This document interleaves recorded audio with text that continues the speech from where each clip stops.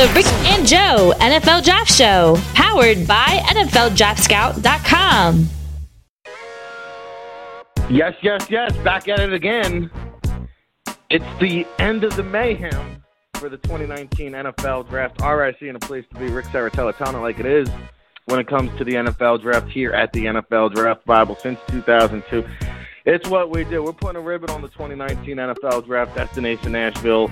If you've been tuned in all week long, we appreciate it so much. Each and every day we've been recapping and previewing. Today we're going to rehash it all with the NFL Draft Bible Familia.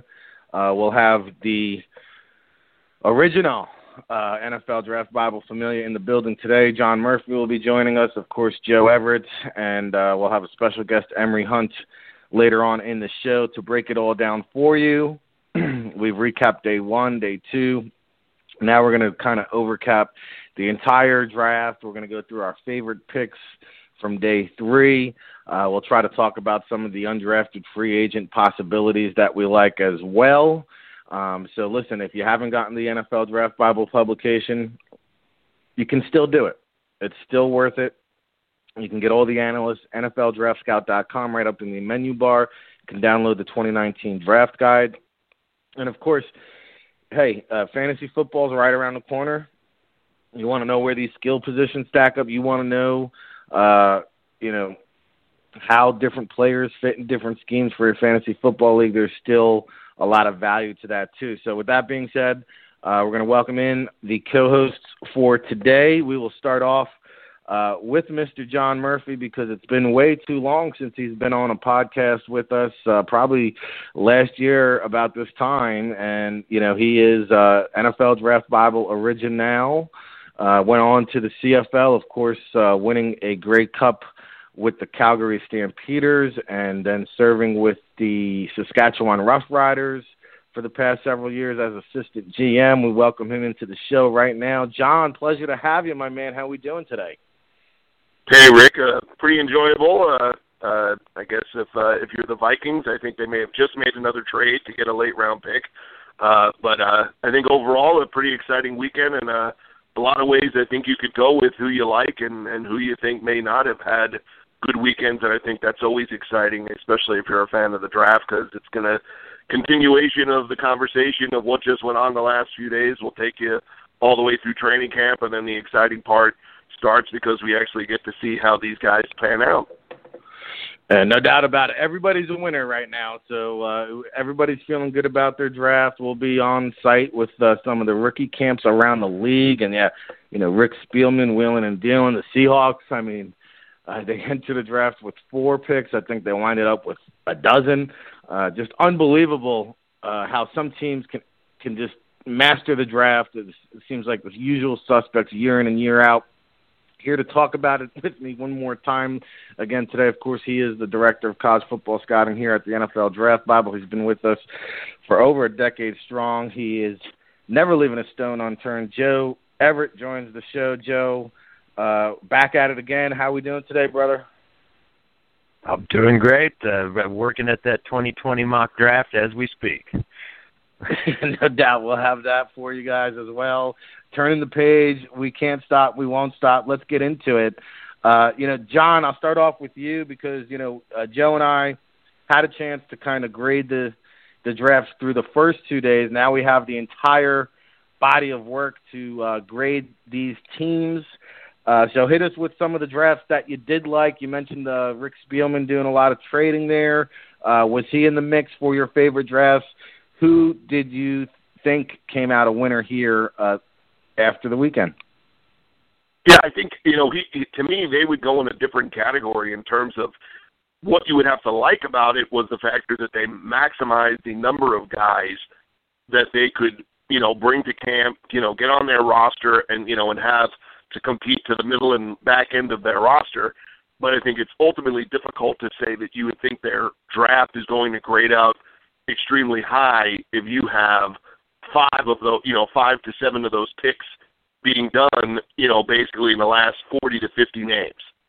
If the targets that they made in those areas, if their vibe for the draft turns out to be correct, that there were guys that fit for their needs later in the draft, and they were able to even poach a couple of guys that they thought they might not be able to, entice in, priority free agents. So a lot of those trades, though, turned out to be guys that were really back end of the draft. It wasn't moves that were made, when you're sitting there and you realize the Patriots have won the Super Bowl, and you're sitting there in the first couple of days, and about every other, time you turn around from the TV, they're making another selection, and they're picking 7 guys in the first 40-plus players. That's something that you have to, A, get excited about, if you're a Patriot fan, but B, you have to be sitting there with the rest of the league going, how did we allow this, to continue happening, year after year? So I think the Patriots are right there, as close as anybody to getting a solid grade, for me in the plus area. I think you like what the Colts did, not seeing the guy maybe they exactly wanted, maybe having a few things not fall their way, in round one, and he makes a couple of moves back. And you could then argue he probably got, I would guesstimate, 2 to 3 of his top 32 to top 40 players by time the second round is over with, by manipulating the draft to get a receiver, to get a pass rusher, to keep filling in the holes defensively, getting better depth. And more importantly, for a young team, there's now a lot of high-level compete guys there.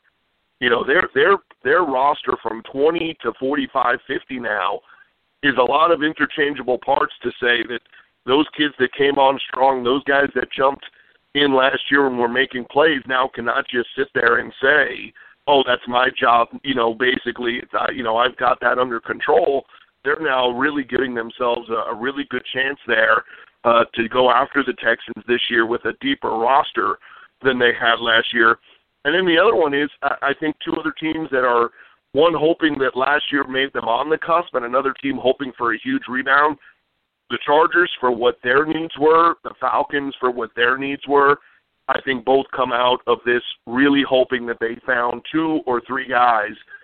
The Falcons, offensive linemen, and I think, for the Chargers to get another guy up front, Tillery potentially with Ingram and Bosa is an amazing possibility there for what they could do in that division. And I think they keyed on the areas of knowing what the Chiefs were able to do offensively last year. Denver's offense is hopefully improving from their standpoint, and knowing that the Raiders had all these extra picks in the next 2 years. I think the Chargers really attacked their needs, but also the needs of what they need to get better in order to win that division and keep the Chiefs, moving back down a little bit this year is what the Chargers went after in the draft, and I think they did a good job at it as well. Yeah, you have to like what GM Tom Telesco has done there in San Diego. I think he is a GM on the uprise. And you mentioned the Indianapolis Colts. I mean, listen, we've talked about these guys, obviously doing the day 2 recap because they just kind of owned the second round there with 3 picks, adding Rock Ya-Sin, Ben Banago, and Paris Campbell. And you take a look at what this roster looks like John said, it's night and day compared to from what Ryan Grigson did to Chris Ballard in just a matter of, I think, 2 years now. They've turned this roster upside down, much like the Raiders are doing, whether you agree with their selections or not. That's going to be a completely different roster by the time they hit training camp. So I think, Thomas Dimitroff is an experienced guy, as is Bill Belichick, obviously. You mentioned a lot of good GMs that are, a couple there that have been doing this a while, a couple GMs on the rise. Let's turn it over to Joe Everett. Of course, Rick Saratella, John Murphy, Joe Everett here breaking down recapping the 2019 NFL Draft in the books. Hard to imagine. Joe, we see eye to eye so far. During our previous podcast, you heard John there run through some of the drafts he liked. Any comments on what he said, and then who did you like? Oh, well, definitely took one right out from under me with the Colts, but I think a lot of people are fans of the Colts, and justly so. The manipulation of the board, and the theme that John hit on is, I agree now, it's like a lot closer to a legit 2 deep to where there's going to be some active competitions in training camp, and geez, it's hard not to like what Chris Ballard's doing. Just big fan of what's going on there. But I think also not only is Ballard a winner, John Elway is recouping his image a little bit. I never thought I'd be a fan of another Bronco draft again, but last year was strong, I thought. Really good offensive haul and just all around some solid picks, but this year it's adding a new look offense. I love Fant. Say what you want about Locke. I'm not as big a supporter either, but there's options now. And Risner, I think that's just a guy. We talk about the Swiss Army knife offensive lineman. I think he could fit into a lot of positions. So the Broncos got help where they needed it. They're teams that are going to look different. I would expect them definitely on the offensive side of the ball. You know they can play defense and rush the passer, get after the quarterback, but they may actually be competent on offense. I never thought I'd say that. So that's the first one. Elway's a winner, and I don't love the Dolphins draft, but when you include that trade and add one of the top-rated quarterbacks on my board from last year, you still have to factor in that they get Rosen at budget and knock $15 million right off of his contract. I mean, who cares if they draft Tua next year? I like the rental. I'm shocked that more teams didn't go after this. I know there's some maybe issues with dealing with Rosen, but the kid is a talent. It's so difficult to get quarterbacks. Why not take a chance on somebody that could fit? I mean, that's just the bottom line. You never know with quarterbacks. So get a once-in-a-lifetime guy that can spin the ball like that potentially. Who knows if he jives with your staff? And at this price, no excuses. So, but you know, the rest of their draft is not exactly lighting my world on fire. And then this is another one. I hate to say it because I hate this team. I think the building's defective. I think their medical staff's defective. If I've got a player in there, I mean, I don't want their doctors touching them because Washington right now, Darius Geis, multiple surgeries. Colt McCoy, multiple surgeries. Alex Smith, multiple surgeries. This isn't no coincidence. So I don't like the building. But Bruce Allen, your scouting department, like this draft, if you tell me a team got this haul top to bottom, they got Jimmy Moreland third day, Kelvin Harmon third day. I don't know what's going on there with Harmon. I had him as a top 100 player, but Bryce Love to compete with Darius Geis, and you still have Adrian Peterson kicking everybody's tail in. And then our boy Terry McLaurin, official draft Bible man crush. And just, you know, I don't have to bore you with the top picks either. I think the Redskins, you know, kudos to them. I think they got a lot of help. They need a lot of help, but that just, once again, you take the team away from them, you just say, hey, man, Team A got this haul. Wow. So that's a good job, Redskin. Yeah, I'm on board with the Redskins. I had Haskins rated as the top quarterback in this year's draft. So if he does pan out, I think this is a team that really elevated their level of Montez Sweat at 26, McLaurin we talked about. Love, you got to like. I mean, I would have liked to seen Rodney Anderson there personally, but hey, Love is an interesting guy. Cole Holcomb we like in the 5th round, and yeah, Jordan Brailford in the 7th. So I mean, I like what they did from top to bottom. I'm on board with that. I agree with your Josh Rosen assessment. I mean, I think, you know, the thing is there. I think they get him for like 3 years, and they're only on the hook for $6 million. John, I'm kind of interested to hear your opinion on the Josh Rosen deal, because even if that doesn't pan out, hey, you can come back. Chances are Dolphins will be picking at the top of the draft next year anyway. So even if you don't like Rosen, you can go after one of these quarterbacks if you didn't like what you saw this season. Yeah, and I think, you know, a couple of things, you know, that you saw, and you've heard it multiple times, you know, throughout the draft, and, you know, even the rumors around whether it's a team like the Jets, the Redskins, you know, when they're saying, you know, what maybe the personnel and the coaches and the ownership, those are the things that scare you, I think, more than anything when you hear constant instability, you know, and you mentioned the thing about the Redskins, right? And we had, you know, within the past 10 or 12 years, you know, when the Cleveland Browns and even the Buccaneers to a lesser degree had some issues behind the scenes with their training staff and, you know, and things like that.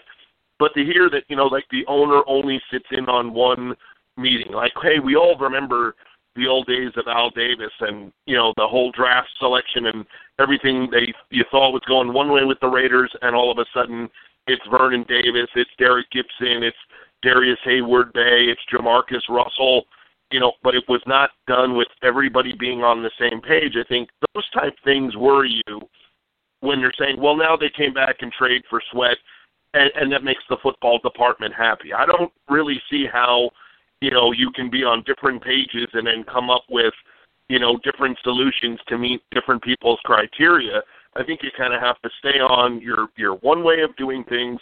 This is how we're drafting. This is how we're building, and this is how we're going to be successful, as opposed to feeding all these different entities. If you're doing something for your head coach and you're doing something for your owner and you're doing something that, for then the scouting department, I think, you're looking for too many mouths.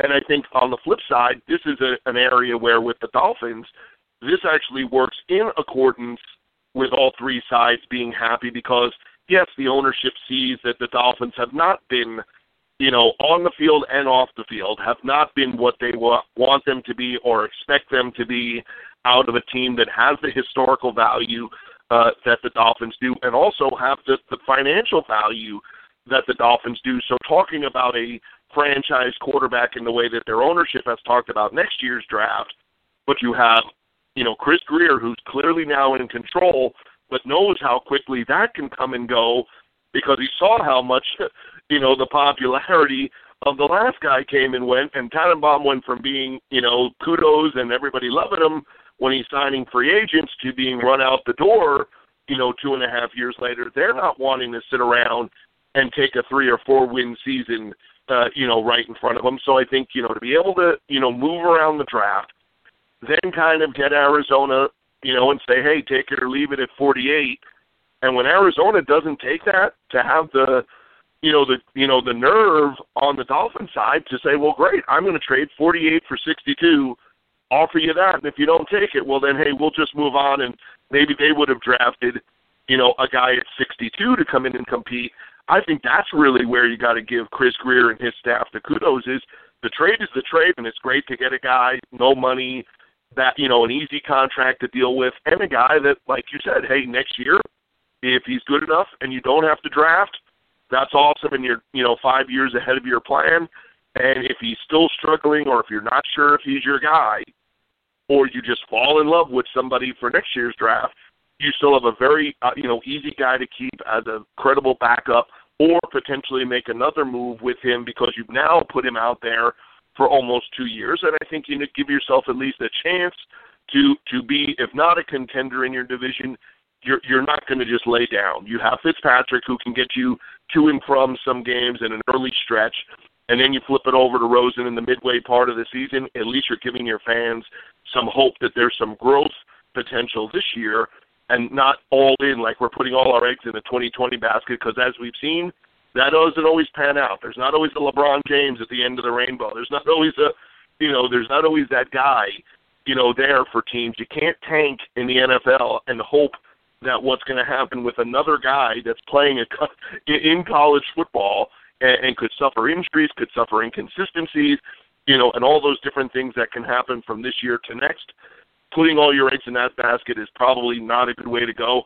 So really, I think the two things that you really like with the Dolphins is, number one, being able to manipulate and give the Cardinals the least they could give for Josh Rosen, and secondly, give themselves the best chance to be successful both in 19 and 20, because at least they have a good enough veteran quarterback to play this year, and now they have a credible guy who had a top 10 grade, probably if you added the quarterbacks in this year and next year's draft and last year's, still falls in the top 10. I think it would be hard to say that Josh Rosen wouldn't have a top 10 grade this in last year's group, and even if you add the 3 or 4 guys that might be in next year's draft, he's still probably a top 10 quarterback, and to get him for, what they got him for, I think is an excellent move for them, just in terms of how they were able to manipulate the draft.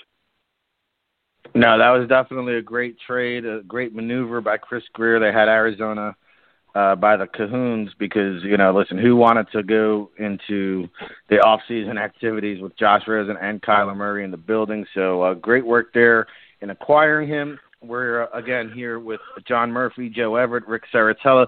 We got a chance to hear some of their winners. We do have a guest today. He is Emory Hunt from the footballgameplan.com, star of the playbook. You've seen him on CBS Sports. You've seen him on ESPN. You've seen him on The Athletic. And he is now with us here on NFL Draft Bible Radio. We wanted to pick his brain and get his quick thoughts for a second here. So, Emory, welcome in onto the show. You're joined by John Murphy and Joe Everett. We appreciate you taking some time. I know everybody's busy this time of year, so welcome on in. We're going to fire it in right into it, brother. Who did you think came out with some drafts that you like here over the past weekend?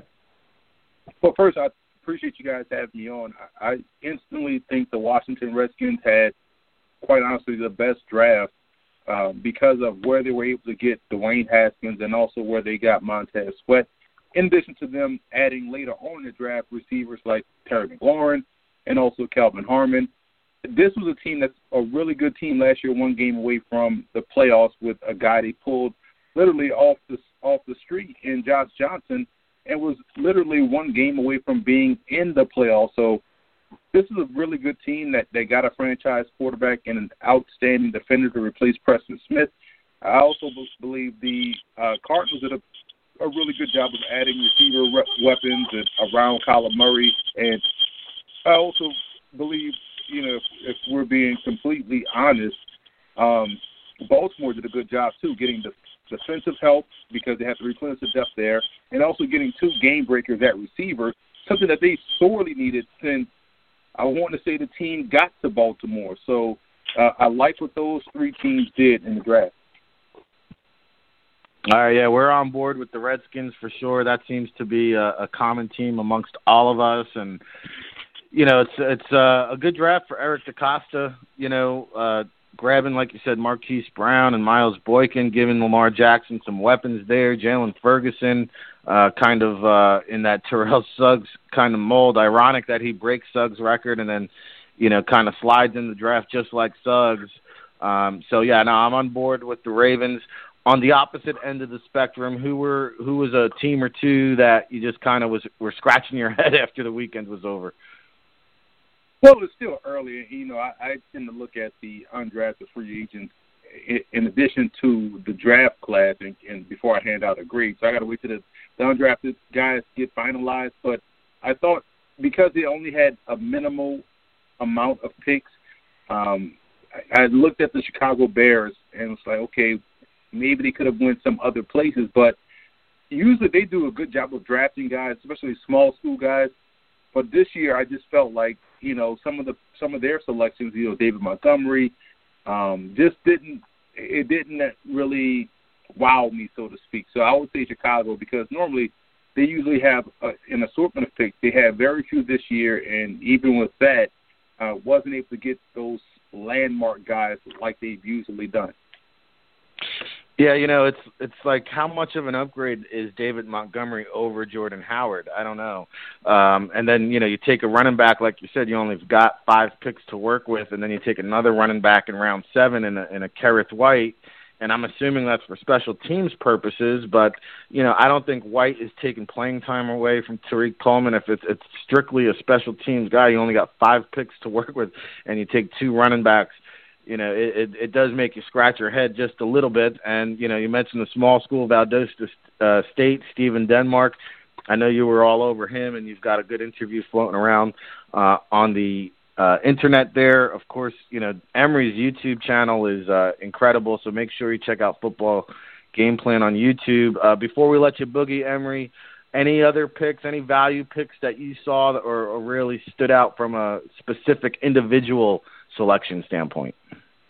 I thought the Saints did a good job getting Alize Mack, the tight end. That's another position where they have sorely needed an upgrade since Jimmy Graham. And they got a guy in Mack who last year finally started to realize some of that potential and put together a solid season. And he had a really good showing at the combine. And so he was building momentum in the right direction. And I think when you look at him going to that Saints offense, they're going to utilize his skills really well. And they needed a game break at receiver. They didn't get one, but they added a guy at tight end, which could help open up their offense. They needed some other threat outside of Michael Thompson. I think a guy like Alize Mack definitely answers that question. That's Emory Hunt. Make sure you follow him on Twitter at Football Game Plan, footballgameplan.com. He's all over YouTube. He's all over ESPN during the season as a color analyst and doing great stuff on CBS Sports Online, of course, The Athletic. Hey, Emory, if you get too busy and you need to pass off another job, let me know, brother. I got you guys covered, man. I appreciate you having me on. All right, take care, man. Always a pleasure. And that's Emory Hunt. Always crossing paths with that man on the scouting trails. He's on location across the nation just like us. Of course, John Murphy, Joe Everett here. And, he transitions into the Alize Mack conversation. And I know you guys are both fans of Alize Mack. I had a chance when I was living out at Vegas to kind of be around him a little bit. And I know you guys both like the upside. I just, coming out of Vegas, the things I've seen and heard, I just feel like, here's just a straight knucklehead. John, I know you texted me when this selection was made. Why do you like the Alize Mack pick so much? Well, I like where it happens, right? If you're telling me this is, they're taking him over Sternberger, if they're taking him over, then making a move to get a DB, and if that was why they were making the trade, to go up and, say, hey, this is a bona fide guy that's 100%, turned around and in the right direction, then I would say, hey, that's a real suspect idea. What I like is that he does fit. What they're going to ask him to do is what he does well. They're not going to concentrate on his weaknesses in terms of, would they like him to get stronger? Would they like him to be more physical? Would you like all those things? Terrific. But if he was, he'd be a second or third round pick. Using him for what he does well, having him in there instead of asking Dan Arnold basically to eat 24 hours a day, 7 days a week, so that he can be 230 pounds and try to play, tight end is a much better idea. Better athlete than Josh Hill, who's maximized his ability and made plays. And then I think the other part is having a guy like Jared Cook in the building, who was at times throughout his career a little bit of a guy that always people were saying, got to get him with his concentration, got to get the inconsistencies, got to get him to be a better player down to down, week to week, practice to practice. And then I also think, even though he's retired temporarily, we'll see, having Ben Watson in the city, who is one of the best people that was in the NFL in recent years, and how he lives his life and how he goes about things, I would think it would be crazy that the Saints would not, at some point, try to match those two guys together and bookend him between Ben Watson off the field while he has the time, Jared Cook on the field while he's there as a teammate, and have Mack not look at those two guys and say, number one, they've both done similar things to me in terms of being young, not paid attention to detail, have stories from Georgia and South Carolina and early in their careers, and then say, but look at the rebound that those two guys were able to make.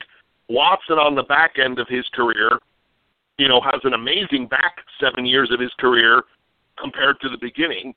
And Cook, who is on the path to doing the same thing, going from a guy that everybody had kind of written off at a certain point, and now between the Rams and the Raiders has, turned himself into a guy that's probably on the upswing to the back end of his career. So I think where he goes in the draft, the team he goes to, and then what you're asking him to do, the chance to just flex that guy out and hope he's available in open space, having him have to, have a limited role early in his career, 10, 15 plays, maximum. Does he have to get better as a teamer? Does he have to get better with the concentration and stop kind of giving himself the speed bumps he's given? The suspension against LSU in the bowl game, missing a year for academics. But I think some of those flaws can mature their way out of his system if he decides to jump in 2 feet with the kind of people that they have around him in that building. And a lot of guys have gone in there, and been around Breeze and been around, that staff and have found their way to, kind of being able to, mature a little bit, find a way to kind of work some of those, things out. So to me, that's why it's a good fit and a good situation for Mac in order to utilize his strengths early in his career, but have a chance to get over the hump with some of the things that have kept him from being a much higher selection, because there are a lot of tight ends that went, in day 2 and early in day 3 who were not ever thought of in the way that he was. And there were a few games at times, where he flashed that. It's just, hey, if the light bulb can even go to, from 30 to 60, just get it halfway, screwed in correctly, then it turns out to be a good selection for the Saints, and it turns out to be a very good opportunity for Mac. Indeed. And, Joe, this is a guy we touted throughout the season on various podcasts. I'll let you weigh in here. Alize Mack to the Saints late in the draft, I think 7th rounder. Obviously, I think you like it, but your thoughts? Oh, yeah, clear good value, not doubting that. It's just I'm a Notre Dame fan, and he's my 8th tight end for a reason. I think it's, like John said, that light bulb's got to get screwed in all the way. I think there's just like a disconnect upstairs. I've seen a ton of interviews with this guy, and that's my criticism of the Saints. I think they drafted a couple of knuckleheads that they're taking a chance on because they're great athletes. The upside is there. Chauncey Gardner-Johnson and Mack, they better hope it works out. But what I like the most is what you're just talking about with Ben Watson. Like, why can't he do what Jason Witten's doing with the Cowboys in like a player-coach role? Because those players just take to everything Watson's saying. I mean, just put in that clip of him catching Champ Bailey from behind, and you're just gonna love this guy. I'll never forget that as long as I live. So, yeah, I hope Watson, even if he isn't playing, he's in the building talking to people, at least doing in some meetings with the tight ends. But where they got Mac, I'm fine with it, but I stand by what I think of the Saints last year. They really kind of doomed themselves for this class. And, like, the bottom line, just my lasting memory here is, like, Marcus Davenport equals Jair Alexander and Darnell Savage. You better hope Davenport is an all-pro. This is all I got to say for the Saints. I rest my case. The defense rests. Yeah. Well, in their case, yeah. The defense better not rest. Yeah, right. Yeah, right. Well, I know the coaches are gonna have their hands full because, like you said, Chauncey Gardner-Johnson. There were some questionable interviews, I guess, leading up to the draft with him. They already have Eli Apple in that locker room, in that secondary room. So we'll see. The coaching, strong coaching staff, obviously. They're just going to have to work a little bit harder, maybe. And I think the one thing that they do is that give their coaches not control over, but the say-so, to say what they want to say and to present their cases, that they allow them to say, like, hey, this is the type of guy, this is the type of situation, these are the type of things we're going to be dealing with. Is it too much? Is it okay? Are you going to work with it? Can you work with it? So they are in step for step, there. Like we talked about earlier, sometimes organizations are pleasing the owner or pleasing the football side or pleasing the coaching side. They walk in line. They are very comfortable making these trades year in and year out to get one guy that they think might put them over the hump. They'll trade a 1 or 2 or 3, very Bobby Beathard, old school style of making a trade to get a guy this year, and they'll pay the piper next year because in their mind you can get a 2 or a 3 or even manipulate around because they keep proving it to themselves on draft day or leading up to the drafts that they are able to manipulate their way out of what they just did, right? They do the Davenport deal last year. Now they sit there and they deal with losing Unger after free agency, in that weird world of losing him after free agency but before the draft, and they go up and get a guy that could have been the equal of, if not better, of Bradbury, who goes in the first round. So you're getting a top 1, 2, or 3 interior lineman. Then you're getting a guy you feel can compete at either to knock out P.J. Williams potentially with their contract situations, knock out Von Bell after this year, add another teamer, later in the draft, add another guy who's a hybrid pass rush, type guy at the end of the draft. And I think you see them feeling like they're kind of feeling themselves when it comes to organizing and manipulating around the draft from year to year to use that extra capital of next year's 2 to get something done today, a following 1 to get something done, a following year's 2, and they come in and get Kamara, who they had a first-round grade on. They're definitely one of the teams that is feeling themselves in terms of, hey, don't worry about future draft capital. We got that covered. You guys as coaches pinpoint 2 guys that were, I would say, in the Saints' top 30, and they were able to come out with them, in the first and second round when they had no 1 and they had pick 6, a low pick in the 60s. They definitely did a good job of maneuvering it around, like you said. Now the GM leaves it on the hands of the coaches to say, you guys said you could handle these guys. You guys made the case that you had a good interview or you like, what kind of guy it is. And I think they also temper it out by what I said. McCoy is on the high end of the character, work ethic, and type thing. He is a guy that's team captain and all the other things. So you add one that's got a little bit of a question about his interviews and maturity off the field, but you added another kid who's a staple, who once he steps in and he's playing for you is a leader, in a locker room and a work ethic type guy. You hope that rookie classes kind of balance themselves out by having not too many choir boys and not too many dinks. Yeah, and I would put Saquon Hampton, high character leader, in that category as well. John Murphy, Joe Everett, Rick Saratella, the NFL Draft Bible Familia, breaking it down here. Recap of the 2019 NFL Draft. Of course, you just heard from Emory Hunt, a football game plan. We've been bringing you the guests, not only the names you need to know, but the guests you need to know throughout the week. And, Joe, Emory came on and let's talk about some of the drafts we don't like now. And he mentioned the Chicago Bears. I do like, the Riley Ridley selection. I think could fit in well with what the Bears are doing. And, this is a team kind of knocking on the door, right? They're trying to take the next step. And I just, he makes a good point about Montgomery. Is it an upgrade over Jordan Howard? I guess so.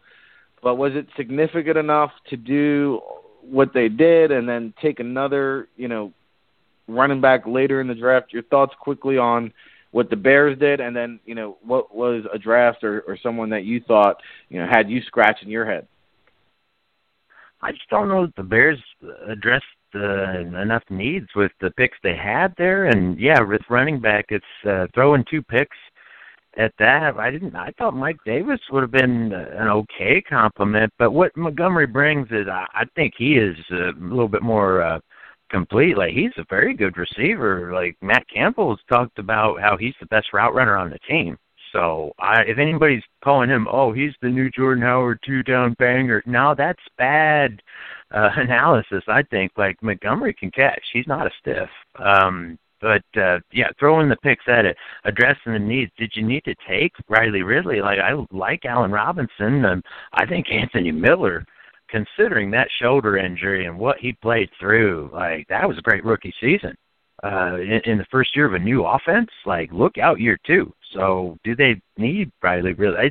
It's a real confusing draft, I think, by the Bears. But still, I'm sticking to my worst draft is the Texans. I hate to keep picking on them, but, like, you got a bunch of speed you're dealing with Indianapolis Colts. No one on your team can run with T.Y. Hilton. They just drafted Paris Campbell. You take Lonnie Johnson, who people know can't run. I go ahead, fine. Still, though, some good picks. Kahale Warring, I like him, and then Menahue, I thought he was top 100 player. Just egging my face. I'm wrong on that one. I'll be wrong again here in an hour. But I think still, as a whole, where they went wrong is panicking. Titus Howard's not a bad player.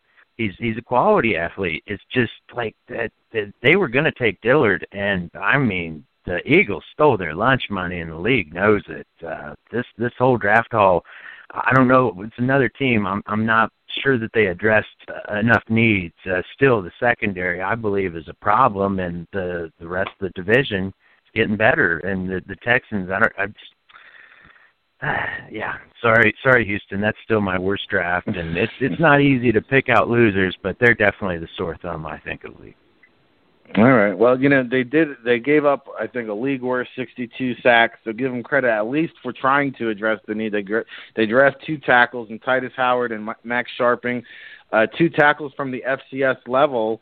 They had some luck, with Julian Davenport out of Bucknell in the 4th round. He emerges as a starting left tackle, so they go back to that FCS wishing well. But, the 7th, I don't want to criticize the 7th round pick, but Cullen Gillespie, I guess he had a great pro day out of Texas A&M, the running back there. I just feel like, hey, you could have had that guy as an undrafted free agent. I never waste a draft pick, even if it's a 7th rounder. So, especially on a running back. I mean, listen, I could have got a Cullen Gillespie, a similar type of running back, I'm sure, on the undrafted free agent market. But hey, I'm not here to criticize 7th round picks. I will go back to the Bears for a second, John. You heard Joe mention the Texans. You heard Emery mention the Bears. And then, as Joe was talking, I thought the FAU kid was selected maybe as a return guy. And then I completely forgot to realize Cordero Patterson's on this roster. Is that true? I don't know. What are the Bears doing here, John? And do you agree with the Texans? Well, I think the Bears thing comes with, they obviously think Montgomery can be more of a 2 or 3 down back compared to the Jordan Howard role. You can't keep having it be forever that every time you put Cohen in, he gets the ball. That kind of makes it available for even the worst D coordinator to start kind of figuring your things out. It also is obviously a money thing. They were never planning to sign Jordan Howard to a long-term deal, and now you probably can get, a couple of good 1,000-yard seasons out of Montgomery, who in the right scheme, doing what he's doing, could turn out to be whatever way you're dividing this up later on. He could be the best fantasy running back in this draft, immediately. He could end up being the best running back, period, in the draft. When you think of Jacobs, no long speed, better blocker maybe than Montgomery, but with the ball in his hands and what the scheme and what they're doing, he could turn out to be a better, running back. So I think they improve in their minds because they get a guy they are looking to do with the guy. He's cheaper. He's under contract, for a longer period of time than Howard, and they divest themselves, of that situation, knowing they're going to pay Cohen down the road. Then if you have a guy like Cohen, and he is so unique and so important to your offense, maybe taking a guy like White is your insurance policy to say, hey, Cohen is 5'6", 100, he is a guy that could get dinged. He is a guy who could, take a big shot and then be out of your offense. So to have kind of a light version of that knows your offense and you bring it along, again, hey, it was the 7th round. So, were they really going to get a guy at the offensive line or, improve their secondary depth at that position? Probably not a playmaker, probably not a guy, that plays a huge role for them. I think for me, more the Ridley pick definitely ends up being a guy that they liked. He can do a lot of the things that they're looking for. They're not really caring about his speed because of the routes and where they plan to line him up. They're hoping that, hey, he can get open based off of the coverage going to Allen Robinson. And then in that case, his yards after catch are not really affected by his inability to, stretch the field. He's strong. He's got the great work ethic. He's obviously a guy who's smart and, did things the right way at Alabama. So that all fits into their characteristics. I just think at that part of the draft where they got Ridley, that's probably where they could have gotten somebody who might have more of an impact right now this year, as opposed to taking another wide receiver where they already have some guys in place, and where a guy like Patterson even proved last year when New England had all those injuries that he filled in nicely in a variety of ways, with things. So that was kind of probably more of the surprising pick. I think the other part of things with the Texans comes down to, hey, could it be that they just didn't find a trade, couldn't get a trade to get out of there, fast enough after, the Eagles take Dillard. You had to know the Eagles were one of the teams. The Eagles and the Falcons were probably two of the teams you had to worry about coming up and possibly taking a tackle. I think the bigger question is, you see after Dillard goes, and they come and they just sit there and take Howard. There's not another tackle taken until the early part of round 2. So now, clearly Jawan teams Taylor, question. I think Jawan Taylor, I think, was the next tackle off right. the board. And so I think what you see is the questions that teams had. Taylor's longevity between his knee and his back. Is he going to be a guy that can play a long time in the NFL? Could he suffer an injury early in his career and never be a guy? Those are questions that are out there. Obviously, they question Cody Ford being able to be a strictly right tackle and not a guard tackle, type prospect. So obviously, their evaluations of these guys, one, it's clear they had Howard very high, but two, it's clear that they had question marks on those other guys to say, hey, instead of trading back, and there's a chance that there was no trade to be made, or trading up in round 2 to come get a guy, it's clear that they could have had potentially Dillard, Howard, and then Scharfing could have been their 3rd or 4th rated tackle just based on how it played out in the first 2 rounds. They may be sitting there saying, we got 2 of our top 4 tackles. Just in terms of, if they do not have those other guys as highly rated as others, they're thinking, hey, we can't let that guy go, and we can get into that discussion about GM saying we can't potentially lose that guy, but you also see that, hey, the offensive lineman, there is a possibility somebody else. Atlanta, I would say probably not, because Kaleb McGarry is the polar opposite in terms of prospect type to a Titus Howard, in terms of he's more game ready, he's tougher, he's more of a physical type guy, where Howard, you're banking on the Teron Armstead, the athletic ability, that type of long range. He's a potential left tackle, with the athletic ability and better pass protect, stuff. Atlanta was going more for physicality and guys that could step in and play right away. But there is a shot there that if other teams have the same medical or position questions, that there is a likelihood that the Houston Texans not only felt that they just got jobbed by the Eagles, but that Titus Howard may not be sitting there when they were picking in round 2, and then they were nervous about not coming out of the draft with a guy that was credible enough to compete at all. John, who was your head-scratching draft as a team overall? Well, I know a lot of people went with the team wearing blue in New York. I would also say that you could make a point for the team in green. Mm-hmm. Am I 100% sure? I love Quinnen Williams as a player. Safest pick, number 1 guy. But is he a better fit for Greg Williams than, say, Ed Oliver? Personally, I think that Greg Williams got the player that the Jets wanted to select, because once you couldn't trade down and you knew you weren't taking Josh Allen and Quinnen Williams is on the board, to sit there and take Ed Oliver, it would have sounded like Kyle Brady. Now, it was in Nashville, so wouldn't have, maybe the echoes from New York wouldn't have made its way all the way to Tennessee. But I think they took the best, safest player at the position because they said it's an impossibility to pass on Quinnen Williams unless you're taking a different position. And to take Ed Oliver, who might be a better scheme fit for Greg Williams, we just can't do that. We can't, that's not a decision we're prepared to make. So I'm not sure 100% they got the best value for who they got there. Then you're hearing rumors about Robbie Anderson. You're hearing, what they're trying to do to put weapons around them, and then you don't draft one. Great. Wesco, I think, is a very good football player, and to help your ground game and support your O-line, catch a few balls that people don't expect. But where's another guy to help, with what they're doing? I don't see another, weapon, on the outside, and they had options and they had opportunity. So I'm not in love with what they did with the picks they have, the same way that I will say Kyler Murray in that system, to that team, it's a perfect storm and all of that.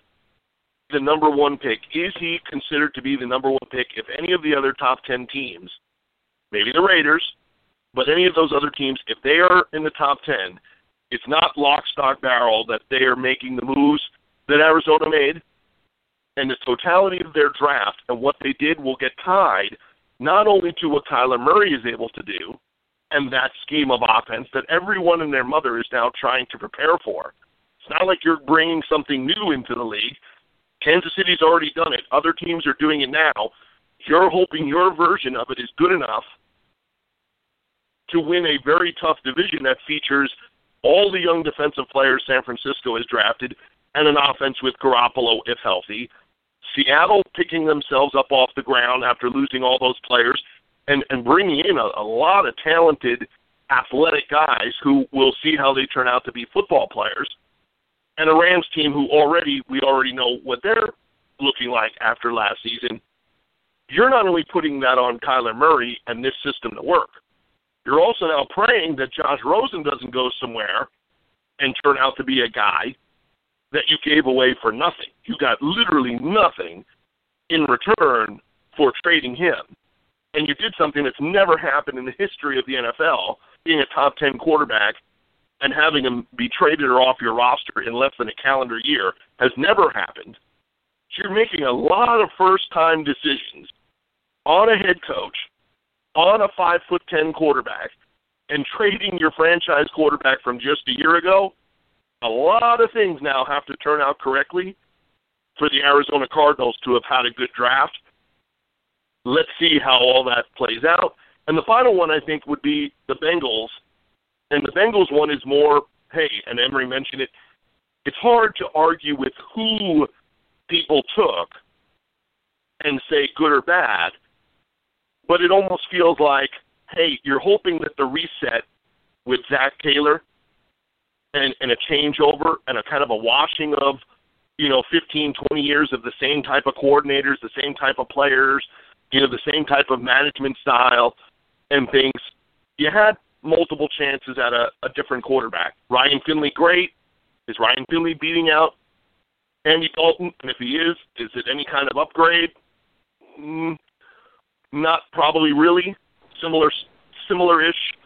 He's a taller version. Quarterback. He's a taller version of Andy Dalton. Yeah, so I'm saying that, where and who they picked, to me, is more of the question to say, are you hoping that by fortifying the O-line and good D-tackle in Renell Wren, Travion Williams later on in the draft, good insurance policy because you probably can't get Gio Bernard on a new contract after this year, is that going to be something where you're looking back a year from now, or are you just looking at it saying, we're going to build around what we have right now, and we'll let Zach Taylor evaluate Dalton and Finley now over the course of the next 12 months. And, hey, there's a quarterback in next year's draft, and in all likelihood, the Bengals look like they're, sitting in one of those early seats, for contenders to be a top 10 or 15 pick again next year.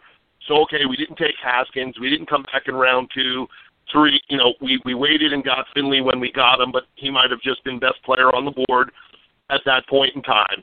So I think there's a chance that depending on how things work out in the next 2 years for the Bengals, they could be looking back at this draft and saying, hey, we got good players, but some of the guys we left on the board at some other positions might have been better and further along in the process had we taken the quarterback a year earlier, had we made some moves in the direction of saying, like, hey, it is time for a little bit more of the rebuild than what we're admitting to. It seems like they're dancing in between having Dalton for one more year and A.J. Green and the veterans and a full-on rebuild with Zach Taylor and the type of guys that him and his coaching staff want. That's always a very delicate situation to deal with, when you're kind of feeding both sides of that equation.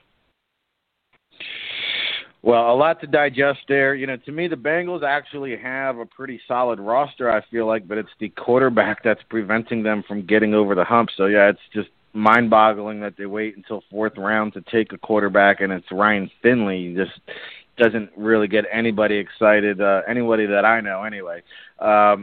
the other thing you mentioned was the Arizona Cardinals. Listen, if you told me when we're recapping the 2021 draft 2 years from now that Kyler Murray, Cliff Kingsbury, and Stephen Keim were all out of the NFL, I would not be shocked. So I think this is a recipe for disaster. I think it's a fire dumpster.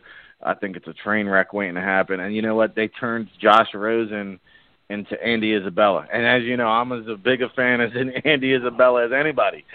But, it's just bad, poor decision-making. I don't get it. I don't understand how a franchise or an organization, Michael Bidwell, I don't know how you allow this to happen to your team. And then, we talked about the Jets on previous shows, like Ja'Kai Polite playing outside linebacker, which I've confirmed with the Jets official. How do you draft a 5'0" defensive end and then expect them to play outside linebacker? Hey, Greg Williams, I know you're good. You're not that good. What I thought was actually, I felt bad for the guy.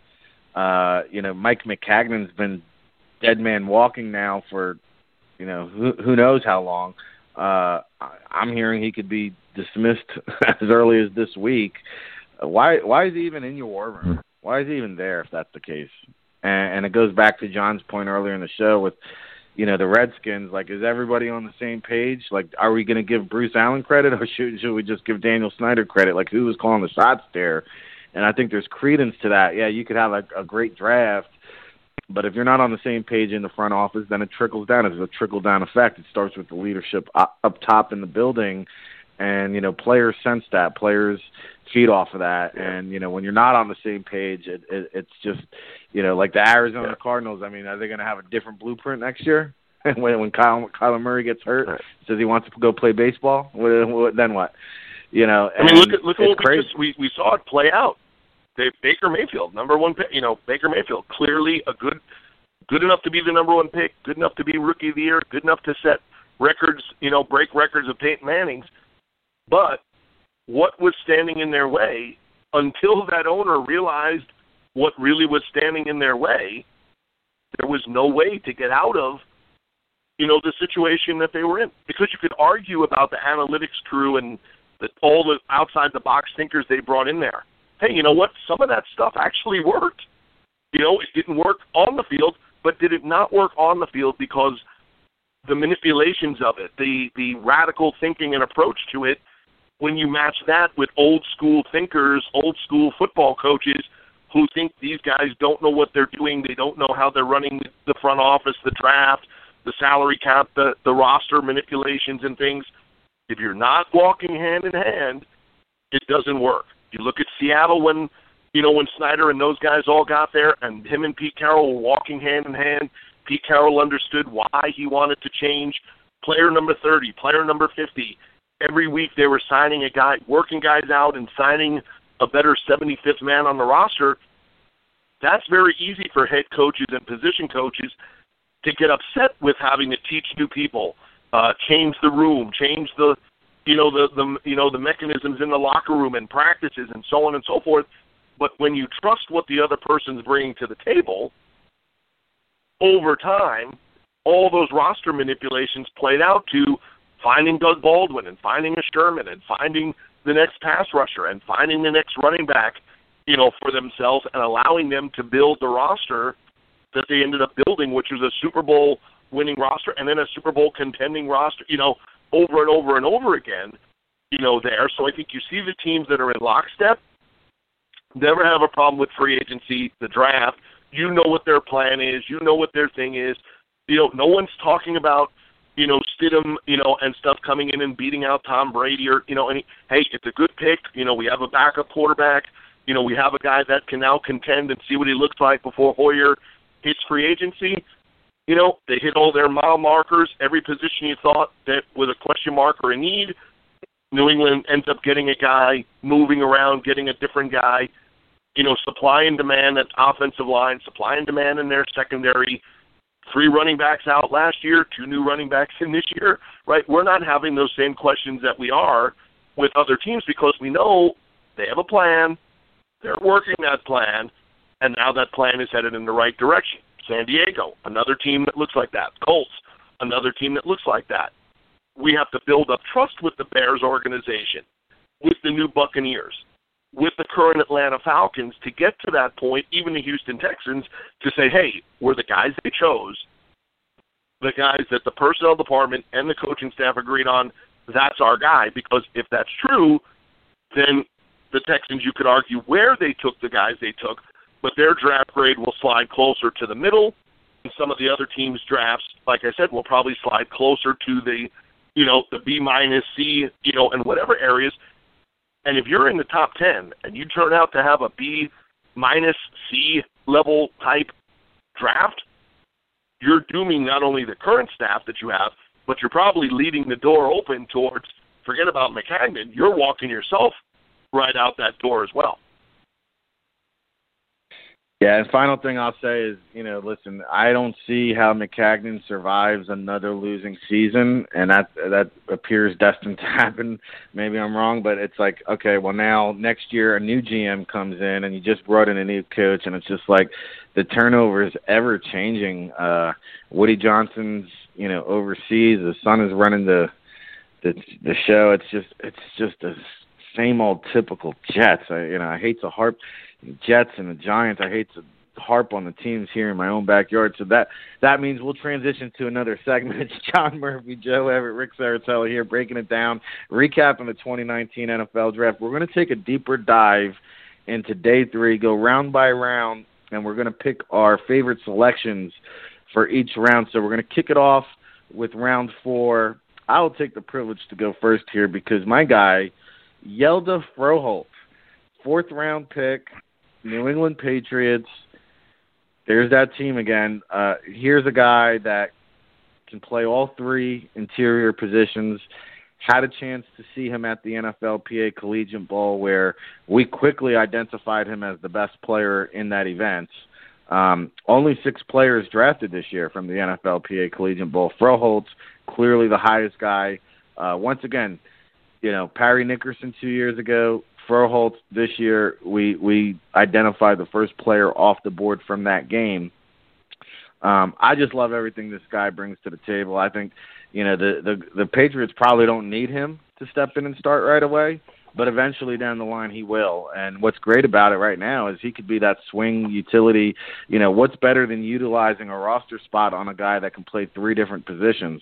So I thought, Hjalte Froholdt, Arkansas, New England Patriots, that's my top value pick for round 4.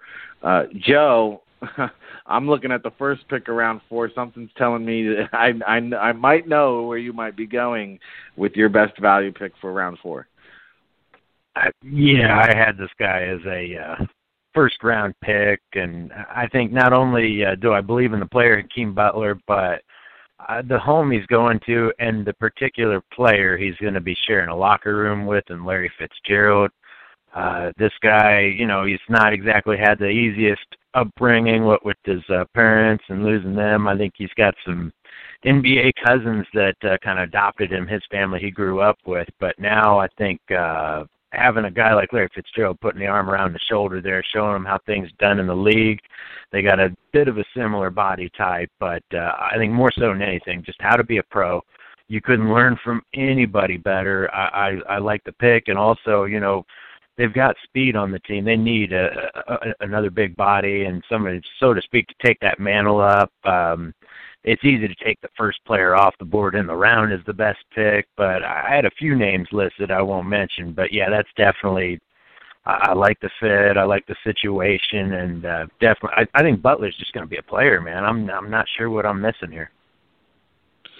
Well, the Cardinals definitely brought some ammunition in for Kyler Murray. Butler, we talked about Isabella. They had Christian Kirk last year they drafted. Fitzgerald coming back is probably the best thing that ever happened to him. Caleb Wilson in the 7th round, I think, another pass-catching threat. So, all right. Joe, you mentioned a couple other guys. You want to just throw out the names and get them off your chest? Just one, Julian Love. I know the Giants, and here I am supporting 2 teams. I really don't like their drafts as a whole, like Cardinals. you're going to say you'd rather have Kyler Murray and Andy Isabella instead of Josh Rosen and Nick Bosa. Go somewhere with that. But I like Hakeem Butler. And the Giants, don't get me started on them, but Julian Love, I think this is just, I've said it before, scheme versatility. I don't care what you run, even if you get rid of James Betcher. I think the new scheme Love would fit. Character, a kid that's going to come to work every day. I think he's also an athlete. This is just a solid pick outside of the top 100. I think that couldn't ask for much better as far as value. Yeah, well, I actually thought the Julian Love and Corey Ballentine Washburn corner were the two best picks that I enjoyed from the Giants. So we're on board with that.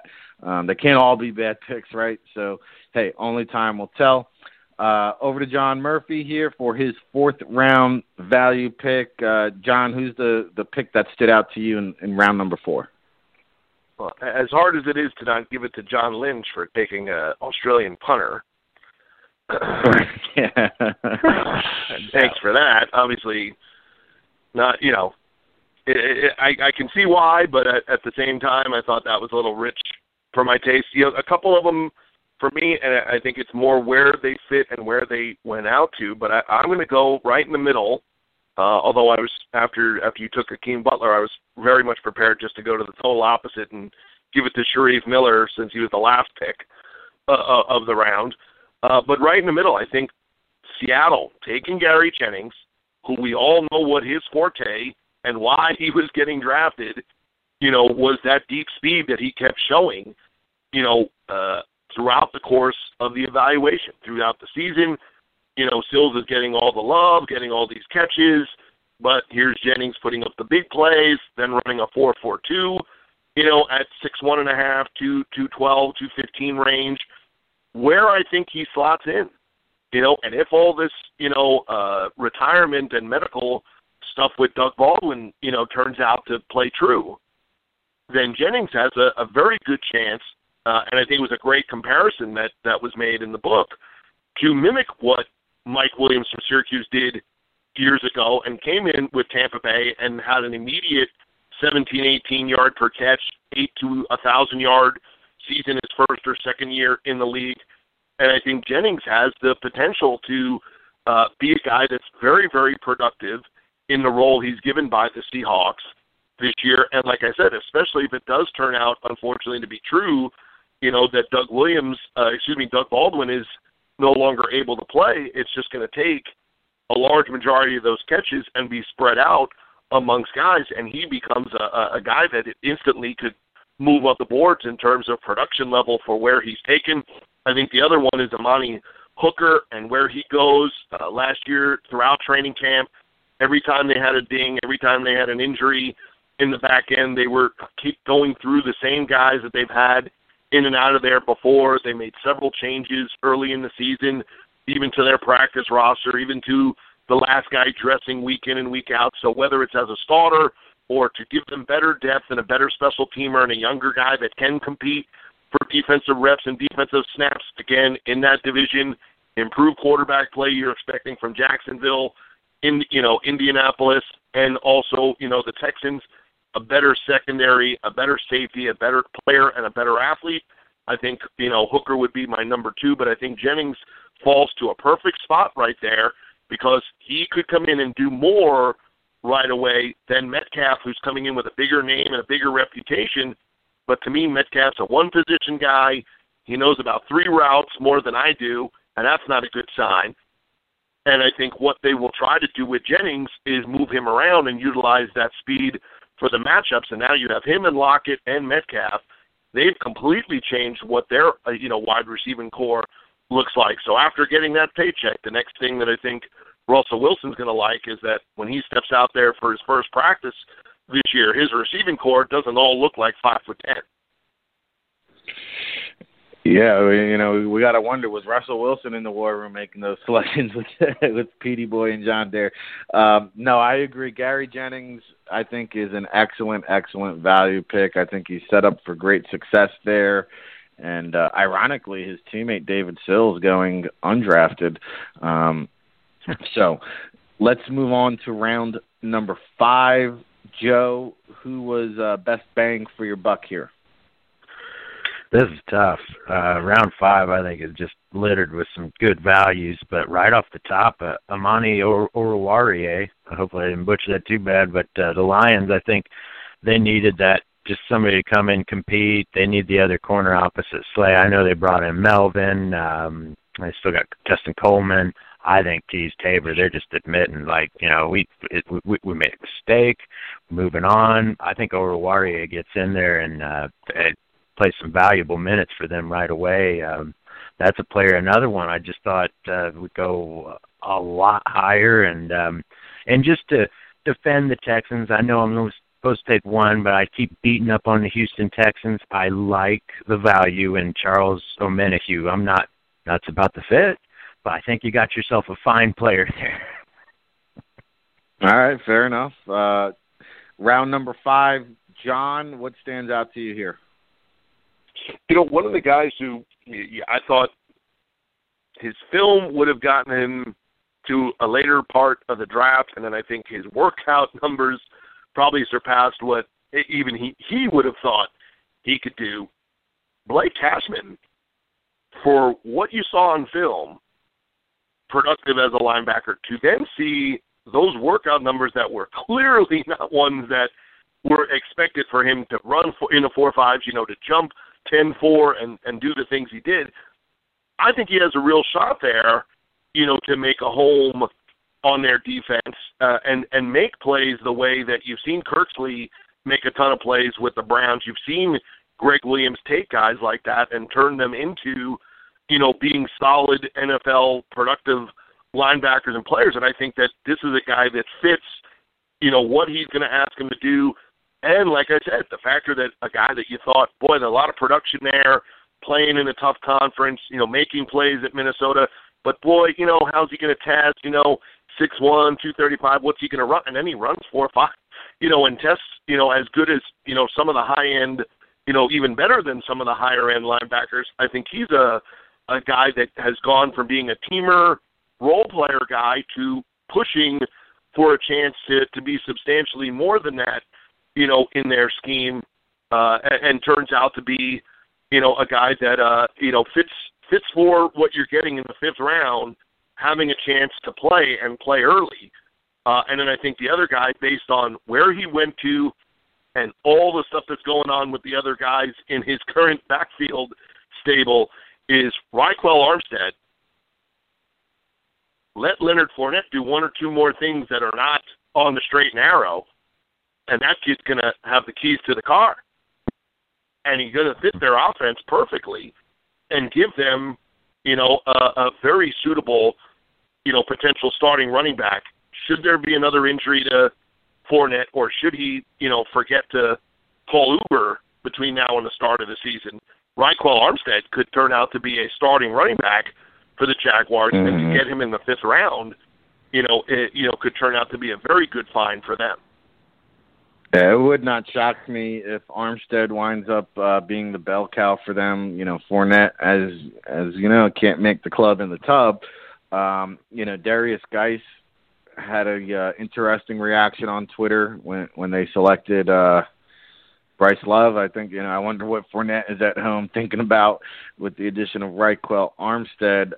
You know, I agree. There was a lot of value in round 5, tremendous value. I think more value in round 5 than we've seen in quite some time. You know, one good fit I saw was David Edwards to the Rams. I think, you know, there's your Andrew Whitworth replacement right there. Edwards, you know, played through that shoulder injury this year, but, you know, 2 years ago, he actually had a 1st or 2nd round grade from the NFL advisory board. So I think this is a great pick where, you know, I don't know how dinged up the shoulder is. Maybe he needs a year to get right. But he could slide into Whitworth potentially in year 2. So I definitely like that selection. However, John Dorsey, wheeling and dealing, taking some risks. I like what he did to go up and get Greedy Williams in round 2. I like him going after Mack Wilson here in round 5. You know, just from a physical trait standpoint of view, I thought Wilson could be a potential round 1 guy. You know, we spoke to scouts going into the draft, said, hey, he could go. Wouldn't surprise me if he goes round 1. Wouldn't surprise me if he goes day 3. he winds up going day 3, but just a thumper in the middle there for Cleveland. I think if this move pans out, heck, even if one of the two moves pans out between him and Greedy Williams, you're adding quality SEC caliber type of talents here to your defense. So I like the Mack Wilson pick here in round number 5. All right, let's move on to round number 6. John, we'll start it off with you. We'll give you first go around. Who was your value pick here in round number 6? Yeah, I think it'd be too easy for me to instantly want to go to Kelvin Harmon, who we were all, I think the three of us were wondering what we had missed. I guess that 40 time really, crushed him, and then it was just a matter of, scheme and where somebody was going to fit him in and play him. I think the Bears could have taken him, and Riley Ridley could have fallen here, and we'd be saying the same thing about those two players. I think they were very good in terms of why they didn't go earlier, why one of them went, and then another one had to wait an eternity.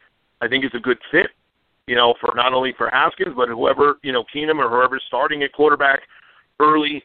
And I still think he'll turn out to be a credible football player, whether or not he can, get to the top 100 grade we all gave him is another story. And then I think Jerry Green, again, what the Colts were able to do.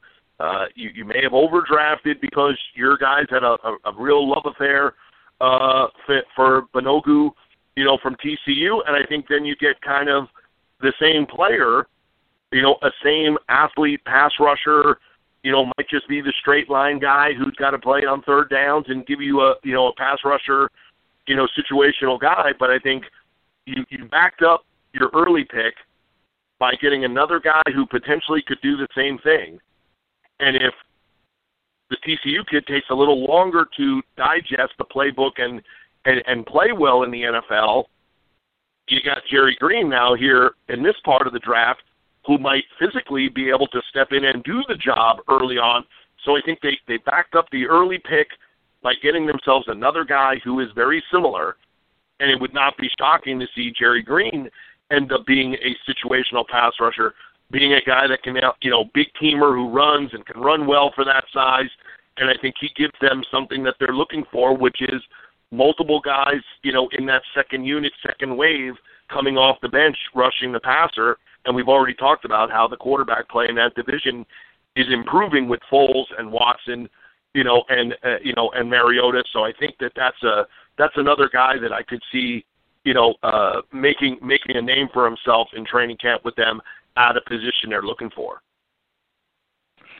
Yeah, the Colts definitely, stockpiling guys who can get after the quarterback. I think they signed Justin Houston. Of course, they drafted Kamoko Toure. Last year, they added Banogu, we talked about, and then Jerry Green. So getting after the quarterback, got to be able to do that if you want to be a contending team in the National Football League. Joe, round number 6, still some good players coming off the board here. Oh, yeah. You guys definitely hit on Harmon there. I think Darwin Thompson to the Chiefs.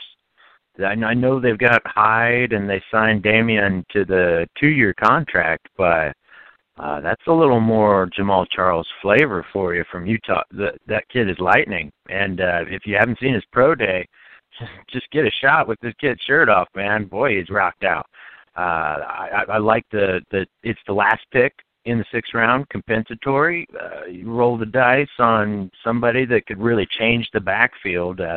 I'm not nuts about the Chiefs draft now, but one theme they had this year, bringing in Thornhill, Colin Saunders, and it's at Mecole Hardman, athleticism, speed. Like we got to get faster and take advantage of this window while we got it with Patrick. So I think Darwin Thompson, you never know. Just like, do we get another dimension on our offense with this kid, or did we just waste a compensatory pick? I like it. So that's probably my favorite one.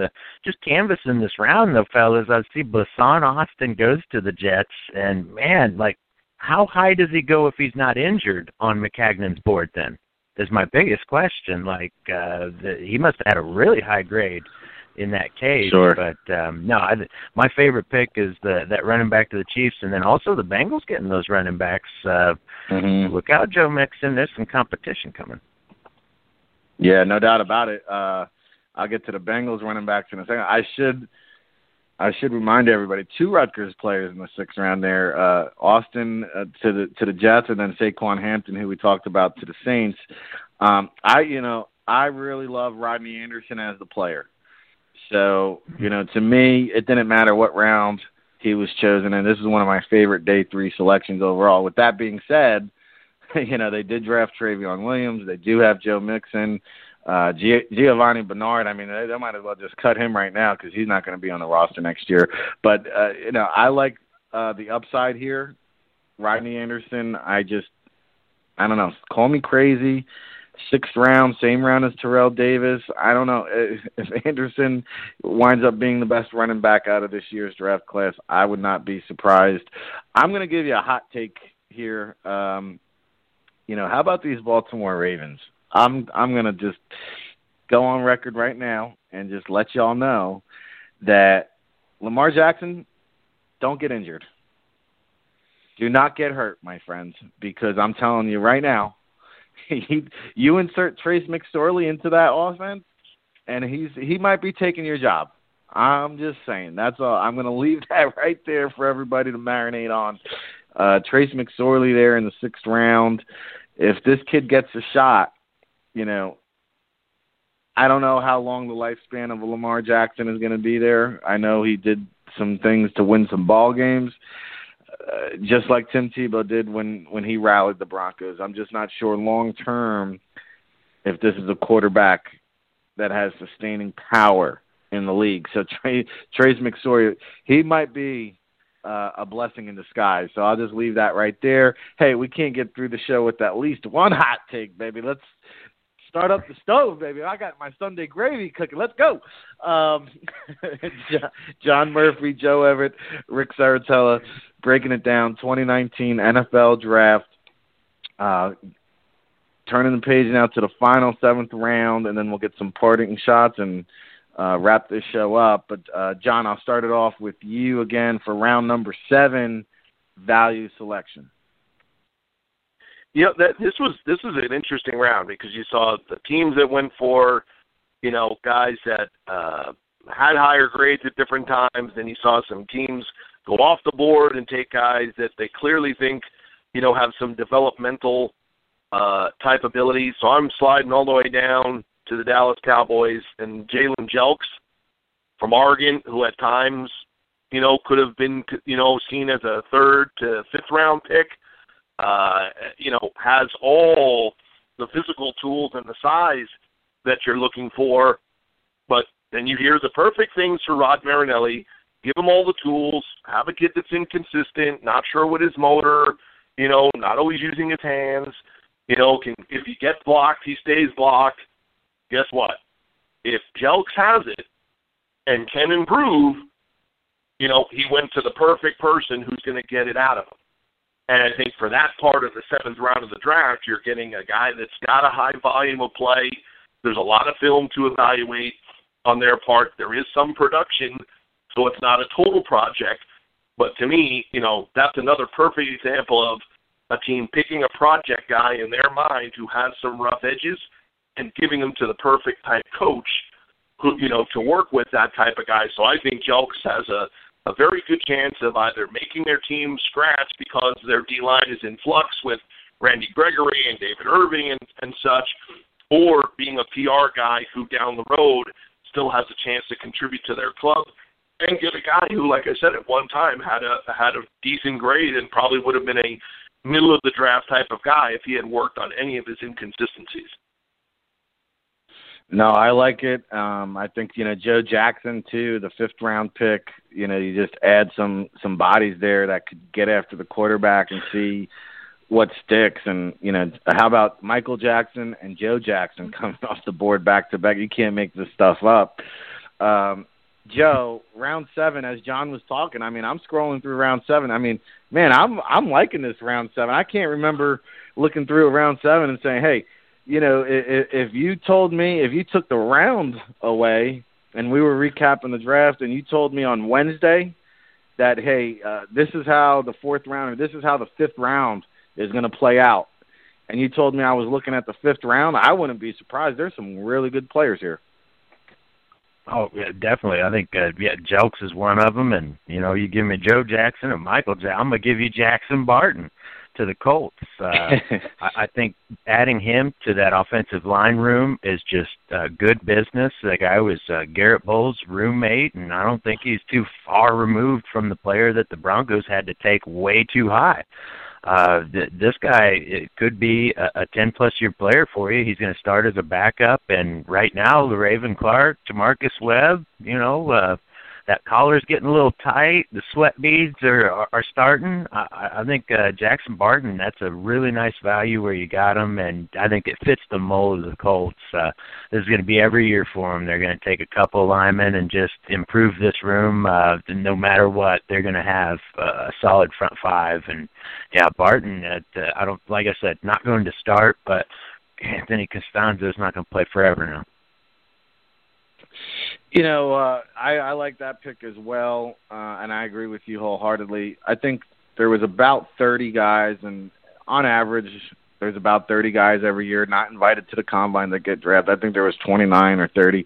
I'm looking at a couple guys here in round 7. Michael Dogby, I mean, we've talked about him from Temple going to Arizona, reunited with Hassan Reddick now.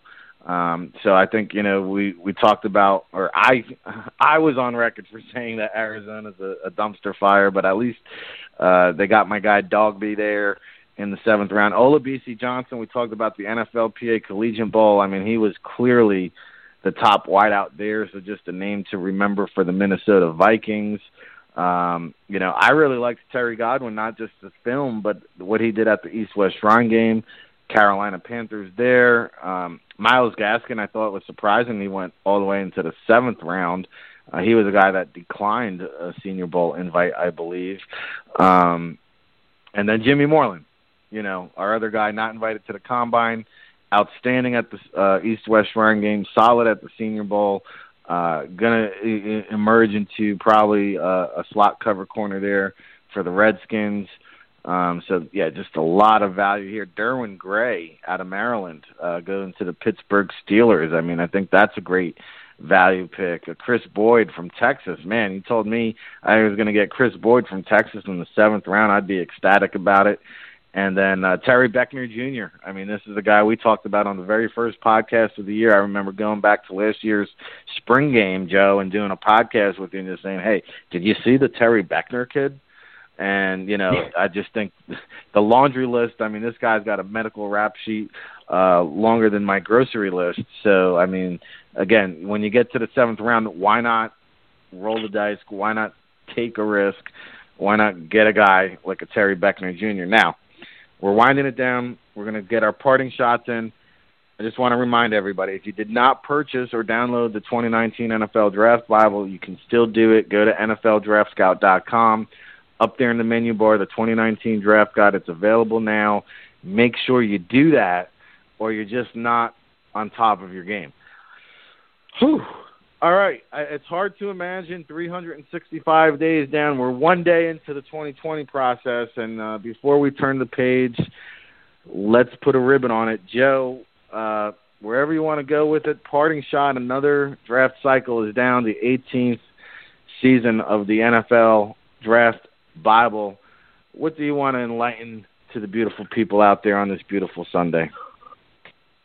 Hey, the one more reason to get that draft guide. It's got the 2020 class, the seniors, and the underclassmen. It's never too early to prep for next season's draft. So that's why you get the extra credit, a little preview with your sauce there. So I think that's definitely one reason. But also, I'm just going to fess up, since in lieu of covering any undrafted free agents or whatnot, there was a couple bad evals, and just in all honesty, I have to say it, I'm going to go back to the woodshed, and that's a promise to the listeners, the viewers, the readers. Antoine Wesley, not drafted. Tyree Jackson, not drafted. And Bo Benshaw, a hole in my heart. is existing. Bo Fanshawe did not get selected. So those are three of, I'm just going to say, those are my biggest mistakes of the season. And, you know, I'm going to get better. I'm going to improve. And, you know, ultimate transparency is what I wanted to bring towards the end of that. If anyone said, man, weren't you the guy wasting a bunch of time talking about Bo Fanshawe? Yes, that was me, sir.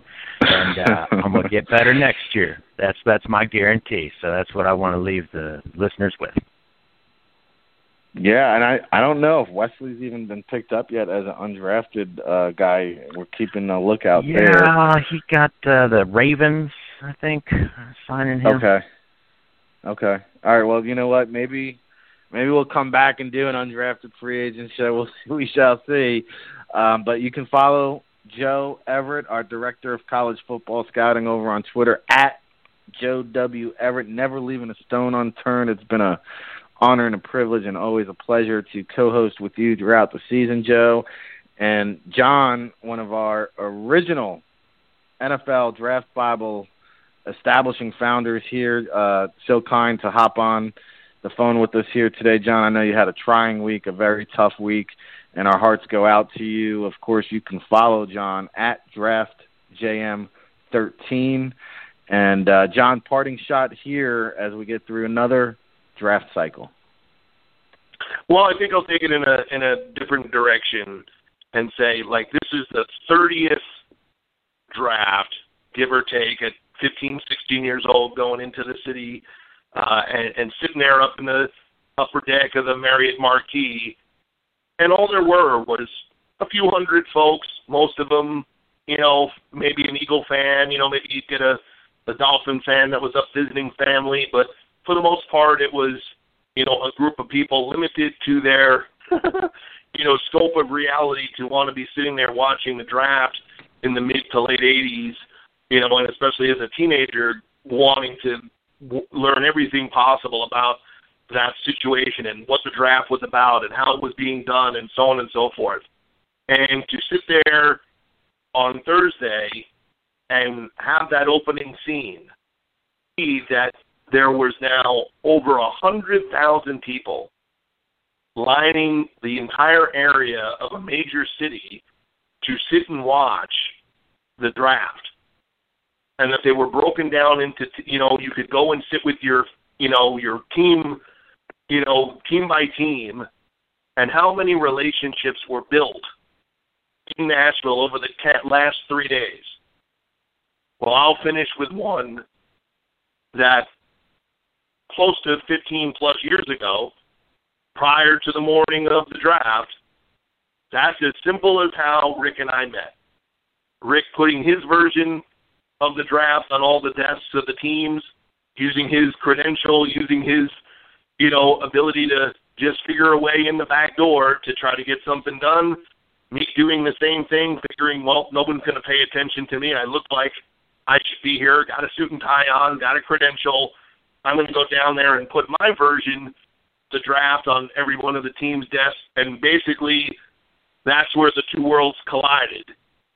I think the biggest thing that comes out of it is every guy that got drafted just joined a new fraternity down the road, potentially makes lifelong friends, and joins a family that they didn't have before. And what the draft has provided most for me in that 30-year period of time is strangers like you and Joe have gone from strangers to friends and family. And I think that's the biggest thing that you could see in a 30-year period of time is how the draft went from being covered by very few people and affecting and involving very few people to going to the point where their expectation next year in Las Vegas is to have upwards of 150 to 200,000 fans per day sitting and watching the draft. That's unbelievable growth, you know, for a business and a part of the game that if it wasn't for those people that used to sit up at the Marriott Marquis, it wasn't for the people who kept clamoring to ESPN to cover the draft and to give it more coverage, if it wasn't for guys like Joel Bushbaum and Mel Kiper, you know, and even what Mike Mayock has done, I don't think we would be sitting here covering the draft and going round by round and pick by pick the way we always imagined it would be getting done.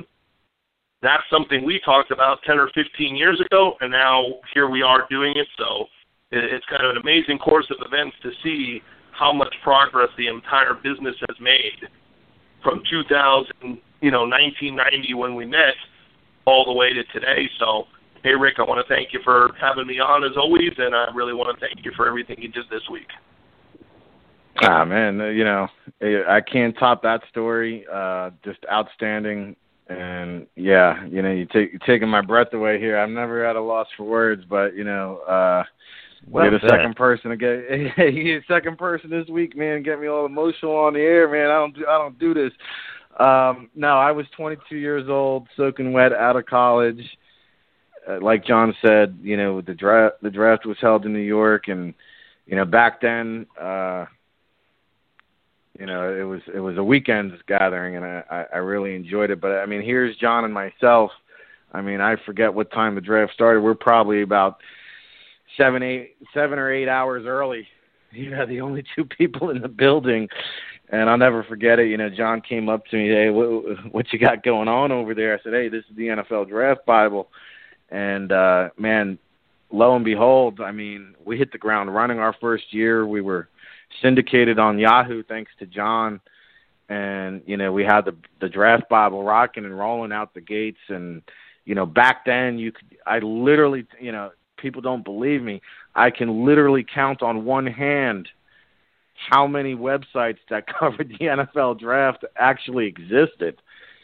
And it's like people kind of looked at you like, what's wrong with you? What's the matter with you? Why would you want to do this? Just unbelievable how far the draft has grown.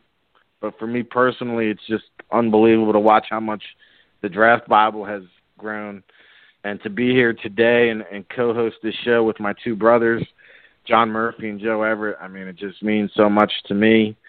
And, I want to thank you guys for all your hard work throughout the years, everything you guys have been able to accomplish.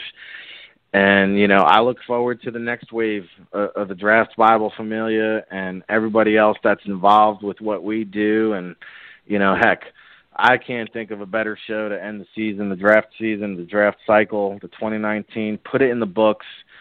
I promise you we will be back bigger, better, stronger than ever. So keep a lookout for it. Our draft guide's on NFLDraftScout.com. We'll have some exciting stuff in the future on NFLDraftBible.com. I'm really excited about it. Again, I can't thank these two men for all the hard work, the blood, sweat, and tears throughout the years. And, of course, all of you listening at home, all the fans that have supported us over the past near 2 decades, that tune into the podcast, that log on to the website, that support the Draft Bible by buying our publication and supporting the cause and believing in what we do. Man, my heart goes out to everybody, and I can't thank you enough. So, like I said, till the next time, everybody, we'll be back at it again.